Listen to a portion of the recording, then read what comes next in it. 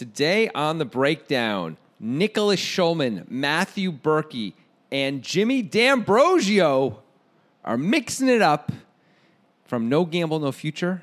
It's a big game. 100, 200 is the blinds. It's a cash game.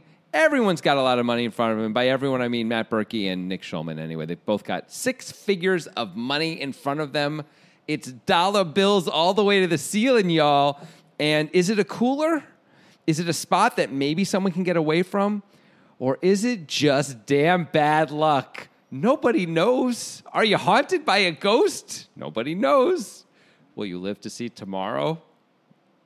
Nobody knows. On the breakdown with Grant Dennison and Jonathan Levy.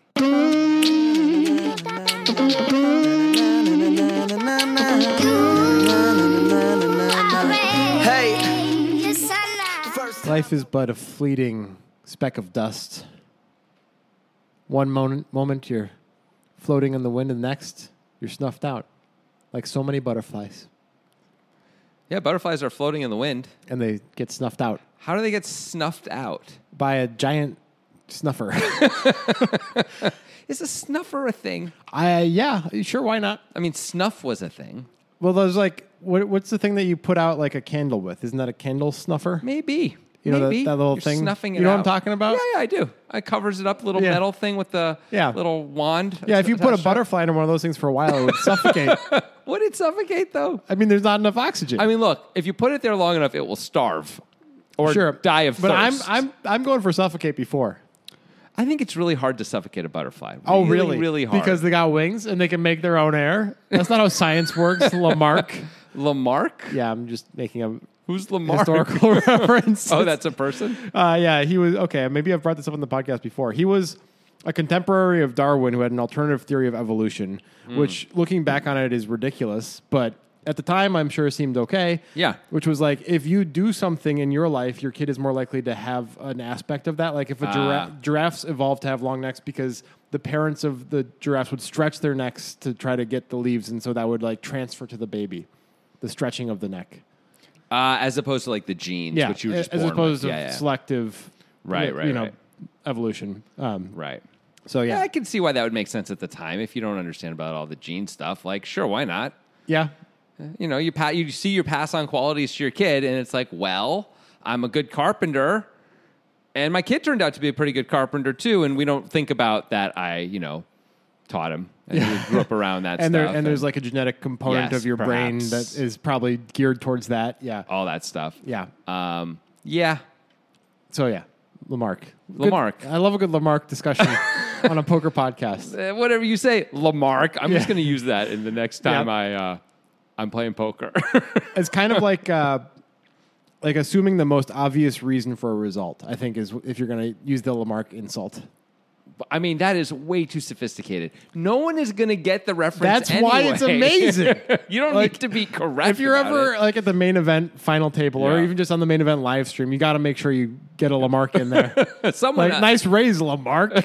The guy be like, I feel like I should be really insulted, but I don't know why. Who? Lamarck. Yeah, that's... I thought that was a first name when you said it, not a last name. And I was like, I've never heard that one. That's a new one for me. Yeah. No, Lamarcke, I think. I hope so. But I'm not entirely sure. Lamarcke. Yeah. Lamarcke. Yeah. That's a good name. Sure, Lamarcke. I'll just go with that. Come on, Lamarcke. Yeah, science, Science and stuff. She bucks, science. She bucks. Right. Love that scientific method. Yeah. Did you know that was a reference to? By the way, I just did a reference right there. What is that reference It's not an easy one, but you it sounds get familiar, but yeah. I can't get. I'm not close. It's Rick and Morty season 2, episode 6, the Teenyverse microverse episode. Wow! When the Nathan Fielder character, as they're 3 levels down into microverse, realizes that he is but a product of the makings of the other two, the Stephen Colbert character, who's a product of the Rick character, and he is freaking out, and Morty says, "Science, she bucks. She got to hold on." Okay. And then Nathan Fielder flies his craft directly into the rocks to kill himself because he realizes nothing has any meaning. So yeah, you knew the episode number. That's pretty impressive. It's an I guess all-timer, that episode. Yeah, I didn't know that was Nathan Fielder. That's cool. Oh yeah. Yeah. It's It's a hell of a cast. I mean, Stephen Colbert, wonderful. We never seen that character again, which is shocking because he felt like a really good like nemesis for Rick. But Maybe in the future. maybe, but it's been like we're in season 6 or something. Nathan Fielder is an incredible person, by the way. This is just because of the rehearsal. The rehearsal, and also Nathan For You, watching some of that. Like, it's not as good, but strong recommendation from me, and I think Jonathan as well, to watch the rehearsal. Yeah. Which is kind of unexplainable until you see it, but it's a very interesting show. Kind of all conjured by Nathan Fielder and his strange mind and his willingness to put himself and others in very awkward situations. It is one of the most remarkable things I've ever seen on television. Yeah. It's completely different than anything I've ever seen. And brilliant and weird and confusing and emotional and funny and odd all at the same time. Yeah. It's really an extraordinary experience to watch. And yeah, I mean, I've said this to you. I don't think I've ever said this on the show. This is by far the best year of television in the history of mankind in terms of the content that's coming out. 2022, we're talking about. 2022, thank you. That is one of a tier of shows that it's in my top tier. I keep a list of every show that I watch and organize it so that way I actually know how good I think everything was because I care about stuff like that. I love making lists. And but the top tier of shows are all so good. I almost don't know where anything belongs because they're all could be the best show of the year as far as I'm concerned. I have like 7 shows that are that good. It's been a good year of TV. It's been amazing. The rehearsal, yeah. I actually currently have it as the 7th best show, but if you said it was number 1, I'd be like, yeah, sure. It's, strongly recommend to everybody. Oh, amazing. Have you watched Nathan For You, Jonathan? I've only watched clips on YouTube, and it's so awkward and cringe for me. And I don't mean cringe the way people say. I mean, like, I'm cringing. Yeah, it's painful. The way it's like watching the Michael Duwally episode when he's about to propose to what's her face, in the real estate Office. agent. Yeah, it's more awkward than The Office, I would say. It's hard for me to watch because it's also of real people in real situations. Yes. But it's what's crazy. It's tough to watch. I think it's one of those shows that I kind of have to be doing something else at the same time and kind of watching out of the corner of my eye because it's like a really sour candy. Just like this is really interesting, but I don't know if I can handle it anymore. You know? Yeah. Like the rehearsal could have been like that, but it wasn't. It was softened around the edges, and it was so narratively driven. It's hard to explain. We're not going to get into that. But anyway, this guy Nathan Fielder, he's like missing a gene or something in order to be able to put himself in these situations and not break and not crack, and also be okay with being in these spots. Like just the small things he does in like Nathan For You, like just there aren't even near the cringiest things. Like there's a part where he's going to buy condoms and he goes to the cashier and he's like, "Do you have any in smaller sizes?" Like stuff like that. He just constantly puts himself in spots like that. It's amazing. Yeah. It's watching him do the stuff in the rehearsal. So the rehearsal is so much. It's almost like watching the Charlie Kaufman film Schenectady, New York, where it's like levels upon levels upon levels. It's actually good for poker players in some ways because there's so many levels to it's an extremely the fucking rehearsal. Leveled show. It's so meta. It's crazy. It's meta upon meta. But his facial expressions, which aren't funny, but like he's like so serious and intense at times. It almost looks like he's eaten something that tastes awful because he's so caught up in whatever's going on. It's really an experience to watch. HBO Max, all episodes streaming now. They wish they were paying us. That'd be cool. We wish they were paying us. They don't have any money though, right? HBO Max itself. Well, I mean, they're owned by Warner Brothers Discovery. They're doing okay. Yeah. But no, they don't. And Nick Fertucci. Yeah, but they're not doing well. No, they're doing very poorly. Hey, Matt Berkey's in this hand, and he's been maybe that's why I mentioned Nick Fertucci. Probably it is. It made me think of it. That's yet another. Although this has finally died down. The Robbie J. Lou Garrett thing finally chilling out in the news. It was like a little bit too long you got tired of it faster than everyone else. It's because you have a child and you don't sleep enough. That is not why. I think at a certain point, it was just swirling the same information around and around and around. I feel like there was new information almost every day that was coming for a while, but there hasn't been for a while. Well, that's why it stopped being a thing. But you were bored of it before when there was still new information coming out. You were still bored. What's the most recent new thing? It's like the Rip and Robbie at the game, at the baseball game, and Rip's wife tweeted like, "This is embarrassing." Yeah, which everyone's like, "Uh-oh." Yeah, it's very dramatic. The whole thing. Yeah, it's very dramatic, but Berkey's only kind of like a fringe character in it anyway. There was a little while when it looked like he was going to be a major player, but it feels like that's chilled out again now as everyone's sort of gone back to their respective corners. Yeah. For now, anyway. So, there isn't really much to say. I don't know that Garrett's going to play on any of these streams for a long time. I did see someone critiquing Garrett for for giving the money away because I forgot about this, but he gets a tax write-off on that money. So actually it benefits him. Now, of course, that's not really the money that was given to him. It's just the same amount of money. I mean, it doesn't benefit him more than keeping the money, though. No, right. Keeping the money is better for sure. But if you're trying to do a thing where you makes you look like you're the good guy and you're not like benefiting from this, because by donating, it looks like he's not benefiting from this either, right? That's the message that's being sent. But he does get to write off like $135,000, which is significant. Yeah, like that saves him like I don't know $40,000, probably $50,000 in taxes. You think? I assume he's declaring like $1 million or more a year. Yeah. So it's probably like $50K, $55K. Might be. Yeah. Anyway. But, whatever. I'm happy to let it slowly die unless something explosive comes out about it. Yeah. Whatever. This is a different show. This is No Gamble, No Future, which has, parts to it that are not just poker, but who cares? Who cares? We're not really going to get into that. We don't. Like you can bet on who's going to be the biggest winner. It's unclear and it's dumb, and no one ever talks about that. The only thing that matters is they're playing for a lot of money. It's a cash game, and it's shorthanded, right? And they're getting people who are action players. Yeah, I think by shorthanded you mean like 8-handed. Oh, is it 8-handed? I thought it was like 6-handed. Maybe it's 6-handed. It doesn't matter because it doesn't matter. It's going to open from the low jack, so it's however many players that is. 5-handed, 6-handed. That's 6-handed. Yeah, 6-handed. But I think there's players before Berkey that fold. So then this hand is 6-handed. Yeah, and that's what's important to us. Right. This was suggested by S Fighter on Discord. S Fighter sounds like a video game guy. Yeah, he's like got anime hair. Sure, I wasn't. But only the hair. The rest is just like a normal corporeal being. So, all right, we need to take 30 seconds on this just to be clear. So when you say anime hair, do you mean hair in the style of an anime, or do you mean cartoon hair on a human? Second one. So it's like people look at it and are freaking out and are wondering if they're on drugs. Right. It's like you're watching just a normal show like The Office, and one of the people on The Office has cartoon hair. Yeah. Like a literal cartoon. Yeah.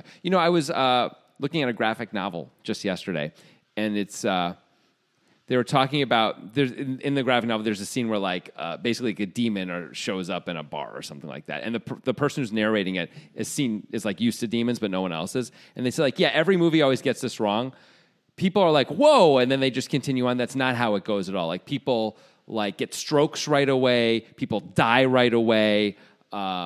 Because the panic is so intense, basically. And then other people act like nothing's going on at all and just like continue about as if it's normal. I thought it was an interesting take on that. And so I was thinking, I wonder if someone had this anime hair, people would just die right away from seeing it or get a stroke. Yeah, maybe. Maybe that would be wild.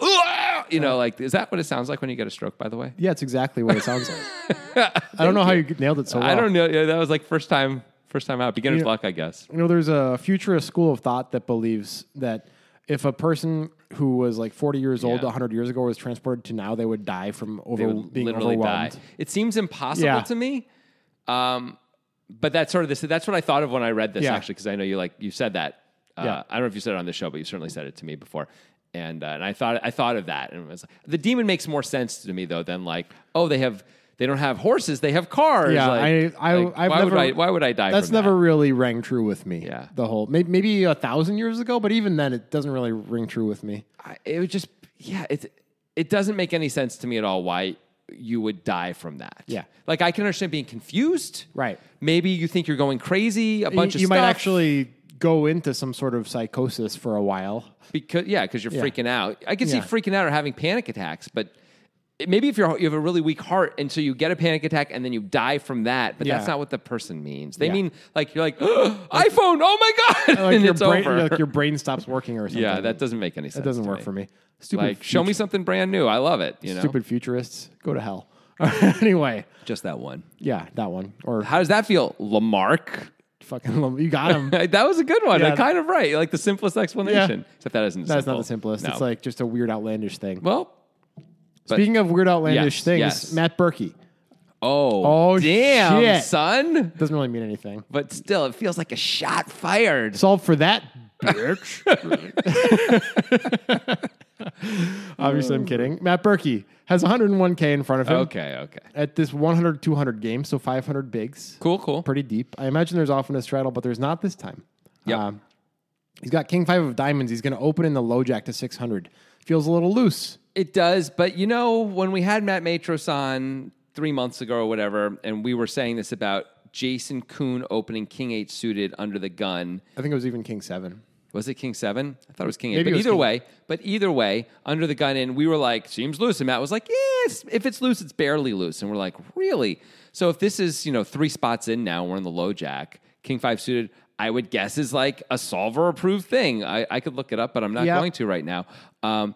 It feels loose to me, especially when you're up against some good players. But I guess if you're doing solver stuff, you don't care about that, right? You're just trying to be perfect. Yeah. And something that we often forget when analyzing these hands, especially cash game hands, is that all of the cash game hands that we're analyzing are not raked hand for hand, like on a hand by hand basis, which means you can open a lot wider. That is a great point. Like if there's timed rake or anything, then it completely changes your opening ranges. You open much wider. Yep. It's because it has no effect on the chips on the table. Right. So, yeah, this is probably an open from the low. It's probably fine. Yeah. And I'm sure Berkey's sitting there thinking he's if not the best player at the table, certainly one of them. Yeah. That may be true. I don't even know. I know Nick Schulman's at the table. I know Jimmy D'Ambrosio's at the table. Who else is at the table? Do you know? Other folks. Yeah, there's like Eric Person, probably. somebody young. He's been Eric something young. Oh, Justin Young? Justin Young. Yeah. Sure. Nick Schulman, of course. What's his name? Daniels, the guy who was being really Jake loose. Daniels. Jake Daniels. I mean, if I'm Berkey, I would sit there, and it's very possible I would think, I'm either the best player at the table, I'm certainly among the best players at the table, and I might be the best. Yeah. Berkey's also doing his own weird Berkey stuff sometimes, which I'm sure he thinks makes him better than a guy like Nick Schulman. Whether that's true or not is, up for debate. Oh, yeah, fair enough. The But ghost of Bob Bright is at the table, too. He's really? Like, yeah, he's oh, well, Jesus Christ. I can understand. Like, Bob Wright, Jake Daniels, that alone is a reason probably to play more hands, right? Unfortunately for him, Schulman is 2 to his left, which is Not the ideal. toughest spot. Yeah. But we're probably just opening a game theory correct, range here, and I'm sure King 5 suited is part of it. So he does that. Okay. Off his 500 blind stack to 600. Nick Schulman is on he's in the cutoff. He's got 2 8s, hearts and clubs. He's got 200K, so twice Berkey's stack. What's your balance here? What's your frequencies? I think I'm almost always calling. Okay. I'm not 3-betting very much at all. 3-betting and winning a small pot here, not a big deal. 8s aren't the kind of hand that often wins at showdown. It's hard to get to showdown and win at showdown with 8s. Obviously, you can do it, but for any kind of sizable pot anyway, if you don't make a set. If we make a set, we don't mind lots more people being in anyway. We're very deep. Berkey's got 500 blinds. We've got twice that, right? We're not trying to win a small pot against Matt Berkey. We're trying to win a monster pot with this hand, right? Yep. I think this is a call most of the time, especially if you've got fish behind you.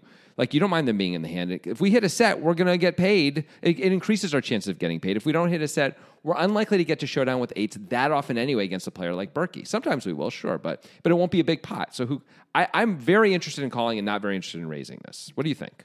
I mostly agree. The one issue I have is the fish behind thing. The big blind is Justin Young. He's like the non-fish guy. True. So that's fair. It would be nice to get Justin Young out of there if we could. That wouldn't suck. Yeah. That's true. We're going to give up some equity by leaving him in, but we get to play. I like the idea of playing these. To me, these kinds of hands play so well, and the deeper we are, the better they play as a call. Yeah, he calls.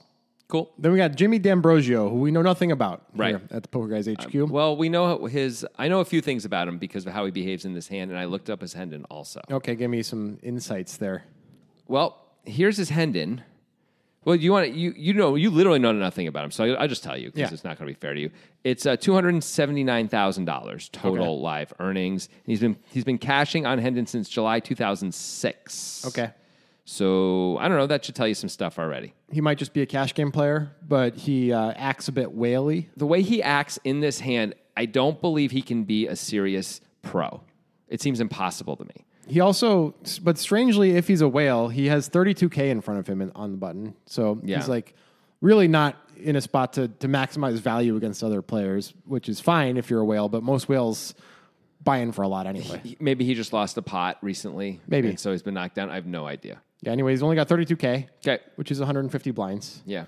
And he's got king, queen of spades. So pretty. So this is an easy call, right? We're on the button, right? Yeah. Oh, my God. Definitely call. I mean, you could 3-bet, but you don't really have to. And this hand plays so well multi-way. King, queen off, I think is a much better candidate to 3-bet than king, queen suited here. I agree. So he makes the call. Yeah. Jake Daniels, the loosey-goosey Jake Daniels, calls 3-4 off in the small blind. Wow. Because he's Jake Daniels. Wow. And he likes to play. And that brings Justin Young in with 9-4 suited in the big blind, which is a more reasonable thing. Yeah. But you could still fold. You're never folding. It's 400 to win 2,800. So and you have a suited hand. Of course you're calling. What are you? Yeah. Any two suited cards we're calling here.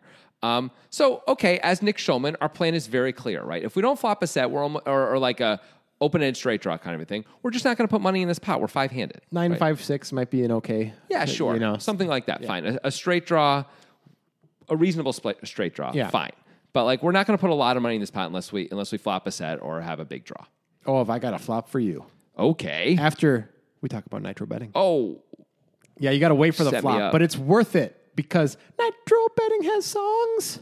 Nitro betting is here, y'all, and nitro betting sings songs, y'all. Nitro betting is all, y'all. It's all. I dare any of you to make a podcast and have the balls to just make up random songs about your sponsor at any given moment. Yeah, that's us. You don't have it in you, dear listener. Yeah, I'd like to call out some of the big podcasts for this too. Yeah, Joe Rogan. Why don't you do this, Joe Rogan? I don't hear Rogan doing this. I don't hear Ira Glass singing about air mattresses or whatever he's hawking these days.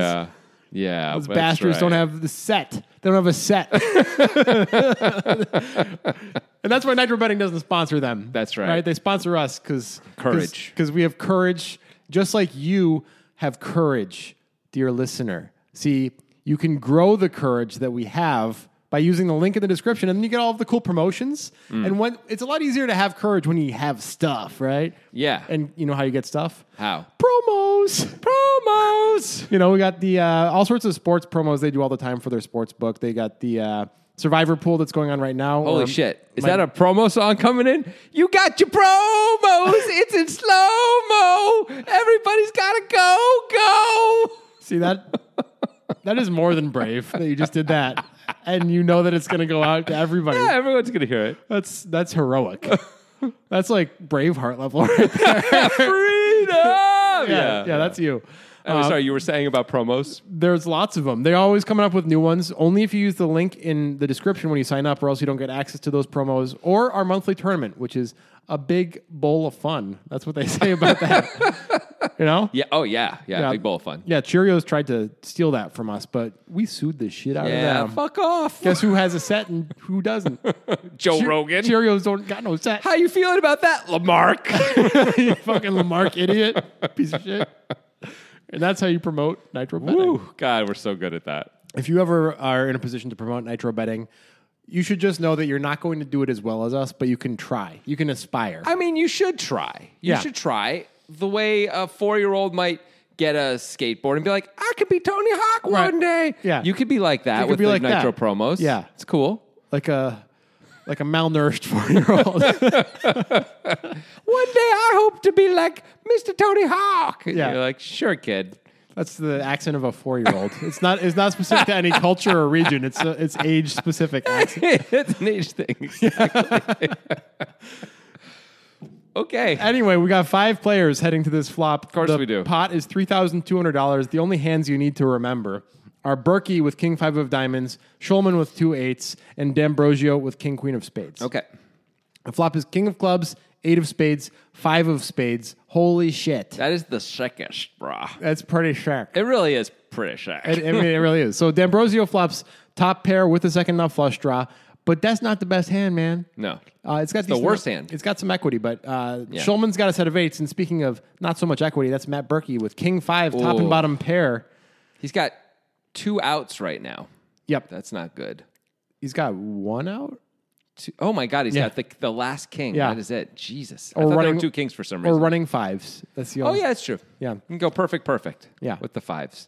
Or the final king. So he's in some trouble, but he might not know it. It feels like a miracle flop for King 5 suited when you get called in 5 spots. You're like, oh my God, I actually have a flop that I can continue on with King 5 suited when I got called in 4 spots. I mean, what am I losing here? I'm losing to the 1 combo set of 5s. Yeah. I'm losing to a set of 8s. Yeah. I'm losing to King 8 suited, which is probably only in the big blind. Schulman probably calls with that. Schulman might call with that because we're so deep. And we know for sure that Daniels would have called with it in the small blind. Oh, I guess that's true. Okay, so King 8 suited is out there too. But how can we worry about that? This is an amazing flop for us. We hope there's king queens out there to pay us off, right? There is a king queen. I know.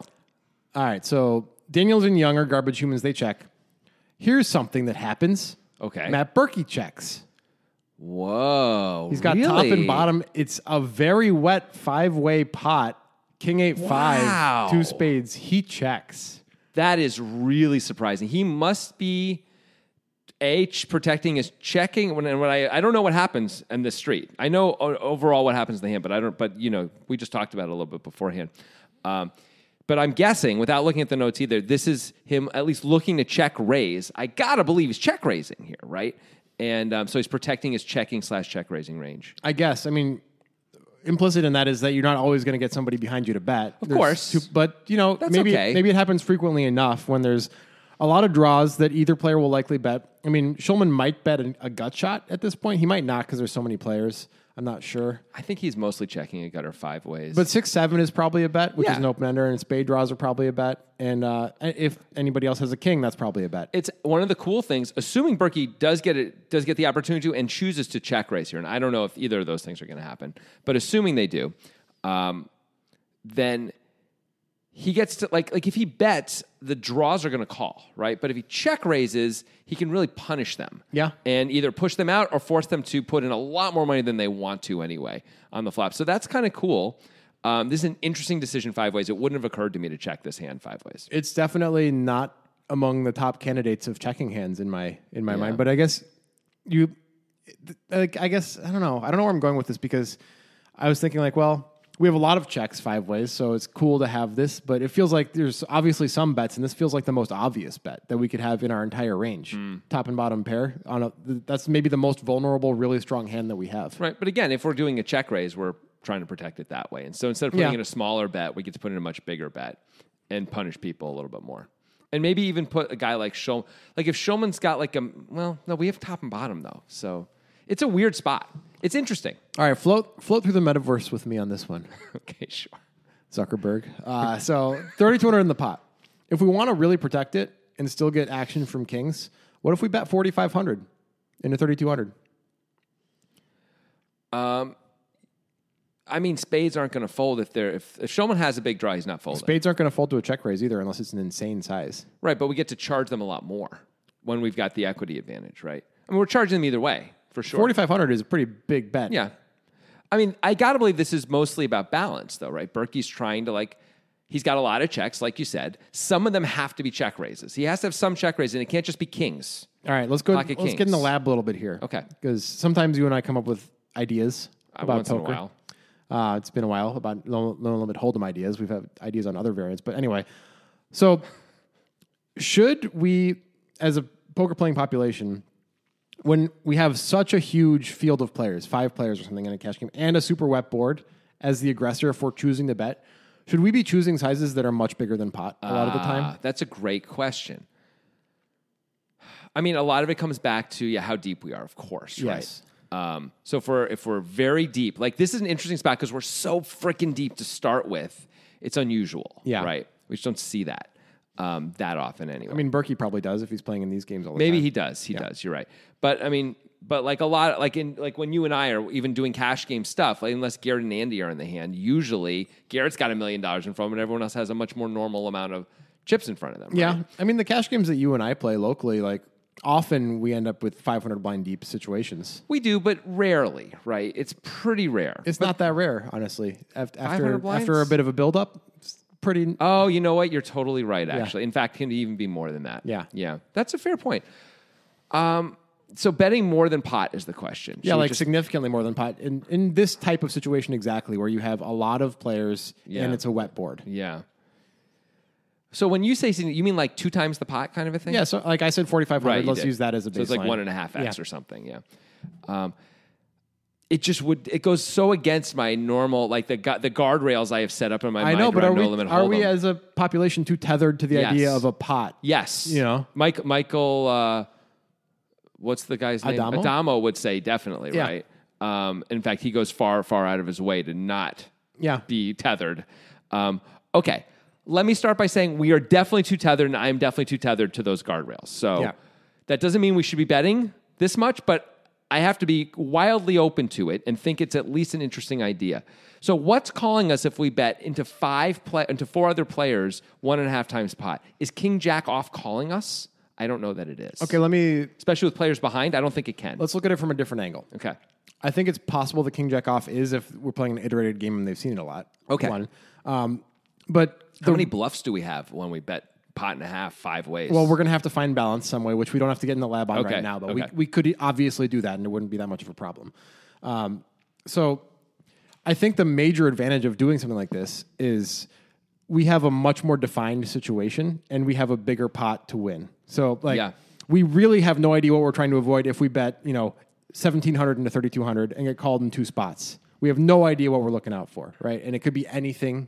It could be a lot of and it incentivizes a lot of, especially the overcaller, to come in with a ton of stuff that can get pretty sneaky on us. Yep. It makes it just so much easier to play in the future, and we win a much bigger pot when we get called in one spot.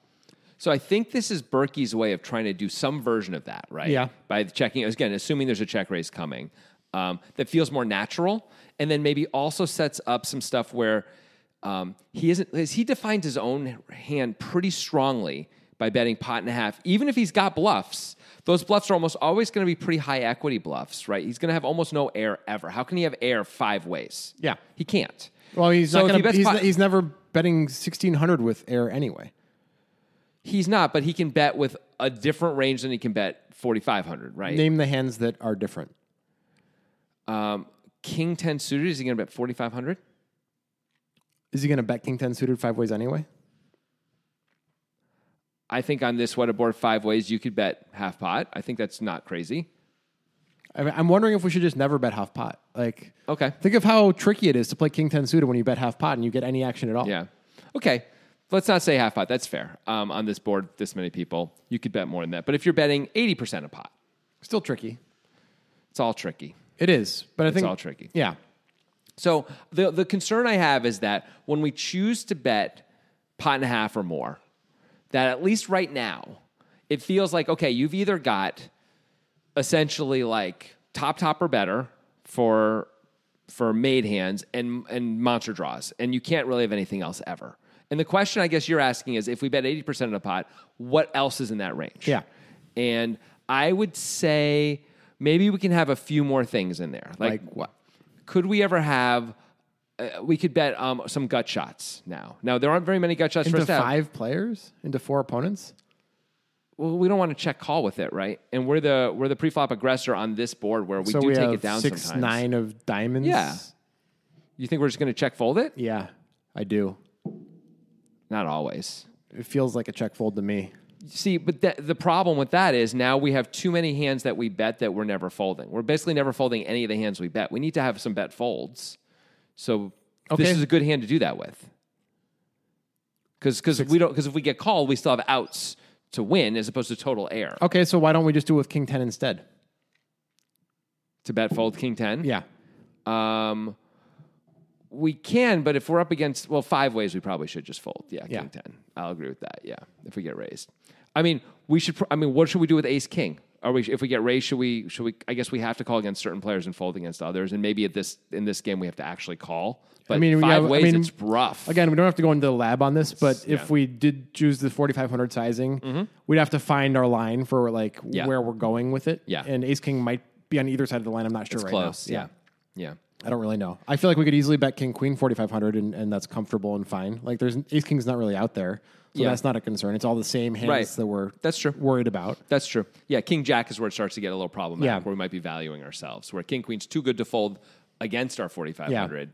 Yeah, and we may even be in game theory disaster land for a lot of the players. Right. Because the guy who's immediately after us, the guys who, unless they have a monster, have to fold all their pretty good hands, right? Yeah. Because they've got dudes behind them. Yeah. So you put them in this weird spot, especially when you bet that much, where someone who decides to call is going to really have a good hand a lot of the time. Yeah, I mean, I think we also may be inducing raises more than we want to from the draws because they feel like they can't call that much.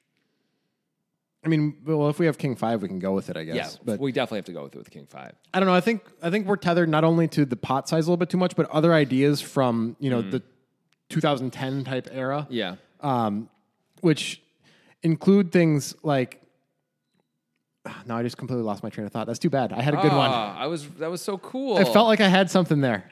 Damn I it. was talking about the raising versus calling with the draws when you bet 1.5 times the pot. Yeah, That's what seemed to spark it you was there. it was from something before that actually. Okay. I don't All know right, why whatever. it just kind of went.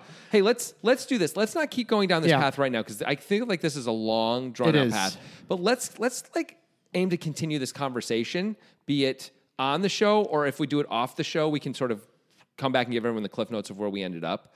But like I think this is a really interesting conversation that I don't really ever see people making these decisions almost ever in a poker game. And I think we should be at least exploring it. Okay, we will. Good. I wish I didn't lose my train of thought. Me too. There. It'll come back to you eventually. Don't worry about it. Anyway, Berkey checks. Okay. That's where this all came from. King 5 on the King 8-5 two-spade board. Schulman's going to bet. He's got a set of 8s. So he should bet. Tell me about his sizing. It's 1K into 3,200. It feels like he is betting he's trying to induce, it feels like. Maybe. Right? Like he's saying, hey, if you got a draw, sure you can call, but you might these are all very aggressive players and stuff like Jake Daniels. Yeah. My God. Like True. These guys are going to light it up on a small bet sometimes, right? And so we have a perfect hand to really punish them for that. It kind of looks like we have 1-8 instead of 2 8s. Yeah. Or we have like 2 9s in our hand or something like that. We're like, feeler bet. And it's not a feeler bet. Right. It's like a fuck you, you're going to die bet. That's right? intense. That's pretty intense, man. I don't know about that. So like, I think that's what's going on here. I think he's like, is going to make these 1K bets sometimes when it checks to him with okay hands. And so he's like, hey, I have it this time and come and get it, boys. Come and get it, boys. Yeah. All right. Well, should D'Ambrosio come and get it? Because he's got King Queen of Spades on the King 8-5 two-spade board. It's a third pop bet. He's next to act. There's a lot of players behind, and he started the hand with 32K. Should D'Ambrosio consider raising? He should certainly consider it, but I don't think he should do it. Okay, because he's got showdown value and the draw? He has tremendous showdown value. He has the kind of hand where if he raises, it's hard to think of worse hands that can come along, except unless spades go nuts on Combo him. draws and nut flush draws. Nut flush draws, yeah, which is okay. It's actually great. Yeah, well, we have a slight edge. You're right. Yeah. And combo draws obviously is incredible. Yeah. That's true. That's true. But all the made hands that are like we have enough of a made hand. I just don't know why we need to raise here. And we're even in position. I like a call. Okay, I think that's the standard, but I couldn't kill him if he raised. No, me either. Not at all. The blinds both fold, and now it's time for Berkey to pounce. Good. He's going to solve for fuck you. That's what he's going to do. He raises to 6K. Is it big enough? Well, you were saying before like a 4.5K bet into this pot would be good. There's 2K been added, now he's making it 6. It's sort of kind of about right. I mean, I think it's big enough. I think he's going to fold out all the trash, which isn't really what he's trying to do. It's effectively, it's like a pot size. Yeah, bet. That seems fine to me. This is a version of betting really big, right? It's a different way to do it, but he traps some money in the pot too from marginal hands instead of letting them get away scot-free. Right. The difference being you risk the check through. Yes. So there's advantages and disadvantages. Yes, you risk the check through. That's part of poker. Sometimes you got to risk that. Yeah. And so I think this is cool. I think you could go even more. I think if you went 7 or 8, that would be fine too. But I think 6 is totally fine. If we're Berkey, we think we almost always have the best hand, right? Yeah. Like Showman bet 1K, D'Ambrosio called, the other guys folded. Like we have the best hand. Like we love our spot. Yep. So I agree. I think 6K is perfectly fine. I think it's fine. I would like to see bigger. And part of my discussion of should we just bet 4,500 actually comes from personal experience because something I've recognized, and I hope a lot of players who play against me on a regular basis aren't listening to this, but whatever, I'm going to put it out there anyway. Okay. Something I've recognized with pretty severe consequences is that most players in the like 1-3-5-5 range that I'm playing against frequently are not doing a great job understanding what the pot size actually is once a bet has gone in. They don't really see that the decisions become a lot more binary for them. So I've been using really big sizes in spots where people aren't calculating pot sizes correctly. When you have it. When I have it. And sometimes when I have something that I just want to put a lot of action in with, something like the big draw. Can you give an example? Just sizing wise? So I'm trying to think of an actual example. But whatever. I can't. Just give us a hypothetical example. A hypothetical. So the pot is yay big and what kind of size are you doing? Let's say the pot, somebody raises to 15 pre-flop and I'm in the big blind and I call with king, queen. Okay. And the flop is king, queen, 4. It doesn't matter. All this stuff doesn't matter, obviously. So there's $45 in the pot because the button also called. Yeah. And the original raiser continues for $30. Yeah. I think I can make it 115. No problem. 120. Yeah. Yeah. Sometimes 140. Yeah, I mean, 115 or 120 doesn't even feel weird. Like, Yeah. that feels like a kind of normal race size. 150 starts to feel like It's a actually, bigger race size. it is big, though, if you actually look at what the pot is. I mean, he bets 30. There's 75 in the pot. Yeah. You're making it 120. Yeah. I mean, I don't know. It's more than pot. Yeah. That's not normal in like most cases. People don't usually bet more than pot. I disagree. If someone makes it 30, what do you think a normal race size is? Like a very normal race size, not like 80 to 90. that's more than pot. So what are you talking about, kid? Is it more than pot when Yep. you 40, 30? Oh, are we including our call Yeah, in there of course. too? All right, fine. You're fine. All right, it's not more than pot, but it's basically pot already, right? And I think being out of position, we would always make it more, Or maybe, especially the wetter the maybe board. that should be taken further. Maybe I should make it 160 there. Okay. I've definitely been making my raises bigger too, for sure. And I feel like that works great. Yeah. Like, I feel like sizing up is almost always the right move when you have a good hand and people are putting in any kind of action. Yeah. It just seems to work out really well. Yeah. Like, if you want the action. If you don't want the action, I don't know why we're sizing up, because I feel like people are somewhat insensitive to these price differences, right? Yeah. And so Once it's a place that they're not used to doing the math on, right? Like, I feel like it's important. Like, if it's just the initial bet, people pretty much understand what the Yes. pot is. And if you bet 120% of pot on the initial bet, it kind of freaks people out. Right. It's different. But you're saying, you go big after that. Yeah.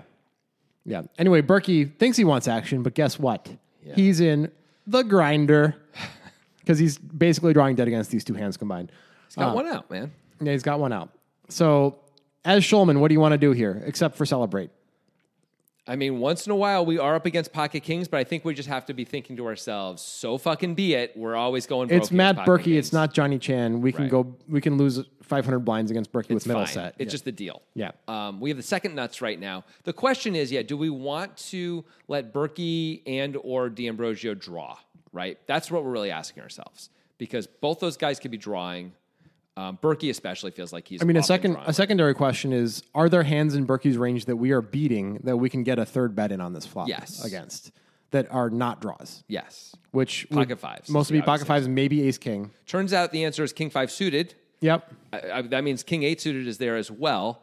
But pocket fives is the obvious answer. Yeah. Right. I don't even know if Berkey's going to continue with ace king if we put in the big 3 bet now. Yeah. It's possible he'll find a fold sometimes. He might.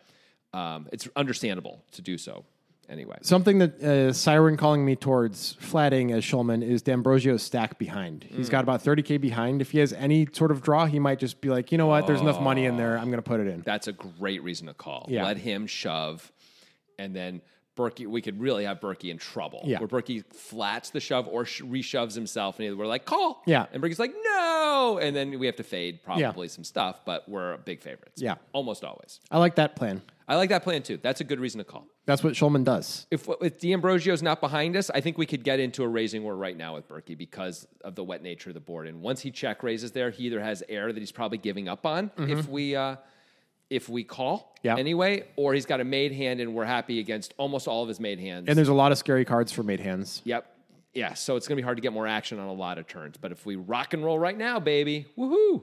So we're hoping D'Ambrosio shoves behind. Yep. Should he? He's got about 30K remaining in his stack. There's now going to be what looks like $15,500 in the pot. He's got king, queen of spades on the king, 8-5, 2-spade board. I mean, there are some really bad scenarios for us. There's nut flush draw and a set. Yeah. Yeah, or just not flush draw and beating us. Yeah. Whatever's 2 pair or whatever. Ace king, Yeah. whatever, yeah.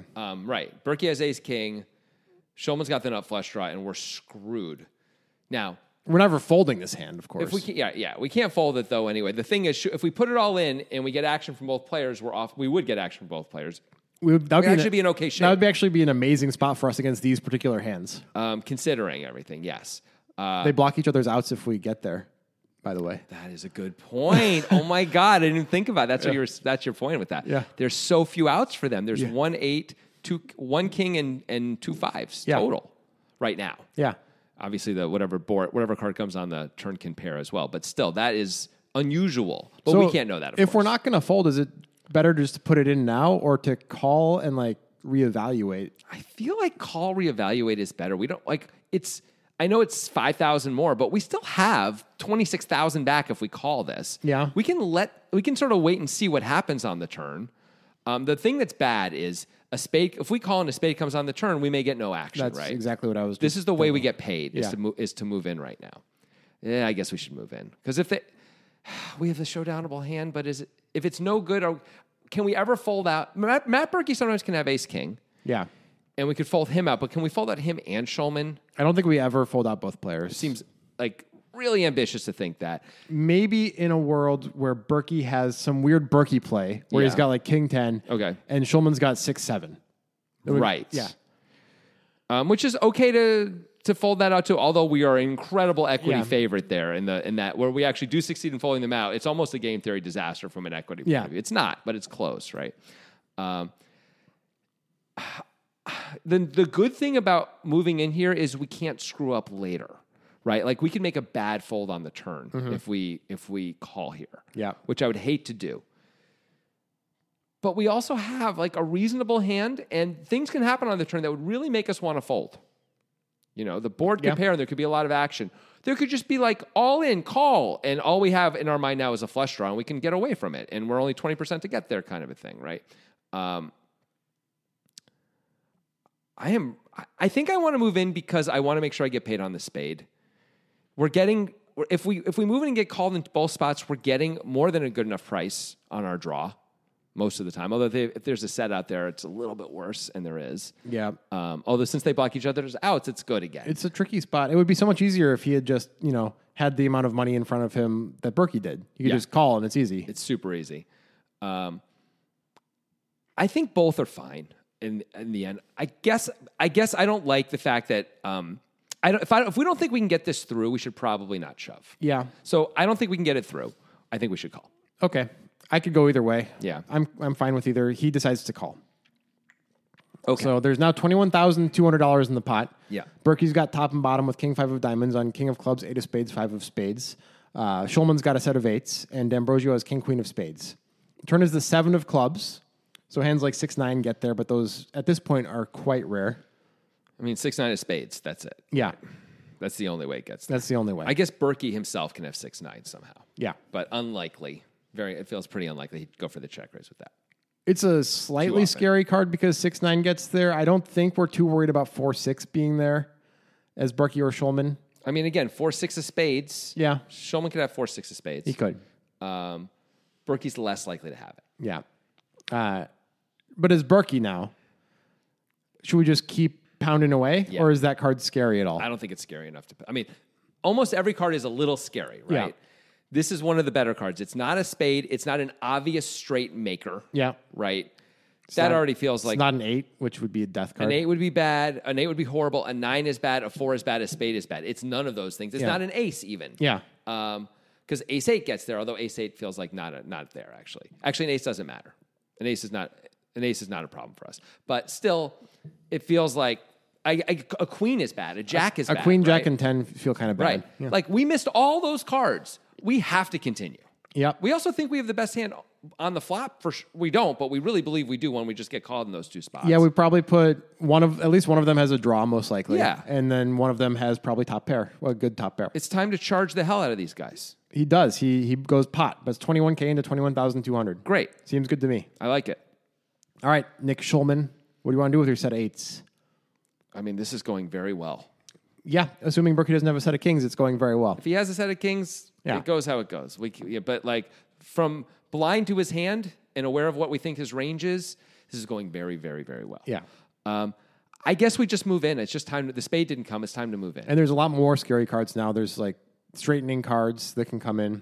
We would hate to just have D'Ambrosio call behind us and for him to get there with one of his many draws and us to lose this pot that is now getting kind of sizable. Yep. Also, it looks like we're going to get action from Berkey at least a fair amount of the time when he bets 21K here, right? Yeah. Maybe even from D'Ambrosio, but let's get all the money in now, man. Let's go. He does that. I like it. Moves in for Berkey's 95K effective. D'Ambrosio has 26K. So, Jimmy D'Ambrosio, what do you want to do now? I mean, we should fold. Right? We just have to fold. Yeah, I guess we're never currently ahead. If we're never ahead, we only have a flush draw, and we could even be dead to that as well since there are 2 players. Yeah. I don't see how we can call. Yeah, I think it's probably time to fold. If we didn't want to move in on the flop, one of the reasons we call the turn is to give ourselves a chance to like get all this. We got a lot of data here. Yeah. Right? It didn't go check. Like everyone didn't like, Berkey's like, oh shit, my move isn't going to work. And Shulman is like, oh God, I'm just my king queen. I don't want to put too much money in. It's the opposite of that. Yeah. Right? Like, okay, fair enough. I think it's a clear fold. Yep. That's what he does. What about Berkey? All right, so it's what price are we getting here? Maybe that doesn't matter as much in this exact spot. It's pretty binary. But let's ask the question anyway, though. All right, so it's $74K to win. How much? 21,000 in the pot. Berkey bets 21,000. Then there's 95K more. So it's 136K in the pot, and it's 74 to win 136. Yeah. Okay. So we're gonna have to be right. A reasonable, not a crazy amount of the time, but 38% of the time or something, right? 37% of the time. So what are the hands that we're beating that Shulman will play this way? Nut spades. Ace 9 of spades? Yeah. Because he picks up the straight draw. Ace 4 of spades because he picks up the straight draw. And he feels like he can't just call with those hands and he's not willing to fold Ace 7 of spades because he picks up the straight draw. And we're Berkey. We could have bet folds here. Yeah. Right, like more than maybe a lot of other players. We're the guy who does check raise top pair only, in the past. And I don't know if we still do that, but we used to for sure. And would continue even with maybe ace king or something like that. Like we've seen him do that years ago at least. So it's possible he's still doing that. Or it's possible Shulman thinks he's still doing that, whether he is or not. Okay, so cool. Are we Shulman's not doing this with king queen of diamonds, no. Right? Or we don't. He I don't believe he is at all. I believe he would call probably the turn. So all of his made hands are better than our hand. Yeah. Does he ever have 7-8? So he's open ended. No, he picks up. He turns 2 pair. I don't know. Maybe he can have 7-8. It's a weird spot for 7-8. Well, we block pocket 8, so all we're losing to is 5-5 and king really. If you're Shulman. I guess also king 8 and king 5. Now that, we should know that too. We're listening to that's there. We might think it's just too good to fold 7-8, and we don't want to let everyone. Does Shulman make it to the turn with 7-8? No, I don't think so. Not with D'Ambrosio. Are there any other made hands that we can beat that do make it to the turn? Maybe 7-8 of clubs exactly because he has the backdoor club draw and he's got the turn is the 7 of clubs. Okay, so not that. Yeah. Okay, then no, he doesn't have 7-8. Does he have any made hands that we're beating as Berkey? I don't think he can have 8-5 suited, right? No. Then no. Every made hand is beating us if he can't have 8-5 suited. Does he have the flopped combo draws that are pouncing now? That include a 7 almost always. 6-7 of spades. Yeah. So he blocks a set of 7s, blocks the straight, and has the combo draw. Yeah, or maybe 7-9 of spades. Yeah. The same ilk. Yeah. Maybe. He might decide to turn that into a bluff sometimes, but Berkey looks pretty strong when he check raises 2 players and then continues upon getting called. Yeah. You'd have to think you had fold equity, obviously. But yes, you might. It's Berkey, you might. If Shulman doesn't think he has fold equity and Berkey knows that, Berkey should fold. Yes. But I don't think that's a reasonable assumption to think that Shulman would think he never has fold equity. I think so. I think you're right. Does Shulman have just the nut flush draw that's now pouncing? Does he have ace deuce of spades? At least a little bit of the time, right? He has to have that a little bit of the time. If for no other reason than to balance when he has the set of 8s. He's got to have some things that are not awesome here. Otherwise, Berkey will never call him, and he knows that. So sometimes we can be equity favorites against Shulman's hand. I believe so. All right. Where are we in our distribution? Well, we're in a reasonable place in our distribution. Now I think about it, right? If we have ace, king, ace, ace, stuff like that, then I think we're in a relatively reasonable place. King, queen, even. Do we have king, queen? I think we check can. Raise king, queen. I think we can have it. And then bet pot. Yes. Okay. King, queen, and king 5 don't play that differently against these spots. Yeah. So I don't know. I mean, it's unusual to check raise king queen. That's for sure. Absolutely, but we've seen Berkey do unusual stuff. I wouldn't have check raised king queen myself by any means here. I don't think. Although 1K and a call, maybe I'd consider it sometimes. But I think Berkey, it's at least old school Berkey definitely could have king queen. I think maybe Berkey would sit here and be like, no, for these 7 reasons, no. But my impression is he could have it. Okay, I mean, we just have better hands than this still, though. I mean, we've got king 8 8 5 5. Yep. We have king 8 suited. Yep. That's it, right? Yeah. Those are the hands that are better than ours. Would we rather have ace king of spades or this hand? That's a good question. I think we'd rather have this hand. Because we don't block the spades. Yeah. Yeah. We don't get bailed out as much when we're behind, but we also are against fewer semi-bluffs if we have ace king of spades. If we have enough top pair type, 1 pair type check raises in our range, then we probably have to call this hand. Yep. I guess it really boils down to that. Yeah. Berkey's a candidate to have a lot of those. Yeah. And he does end up calling.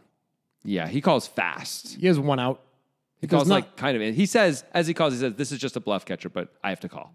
And then does. He does and loses. The river's the 6 of spades. D'Ambrosio is kicking himself. Oh, if he just moved in. Yeah. On the flop. He would have 100K in his stack. Yep. But that's not what happened at all. That's not what happened. Nick Schulman wins a monstrous pot. Congratulations to him. Maybe he'll get a commentator gig now or something. That's clever. Thanks, man. Very clever. Yeah. I nailed it. Goodbye. Music is my sunlight, and all I need is one mic. And I can show every single MC how it's done right. Every time I come by, I'm bound to leave them tongue-tied. I'm sipping on liquor, a quitter is what I'm not. We got one life, and I took a minor break, but I'm back to claim the throne. And gonna be traveling the globe, and still have time to make it home.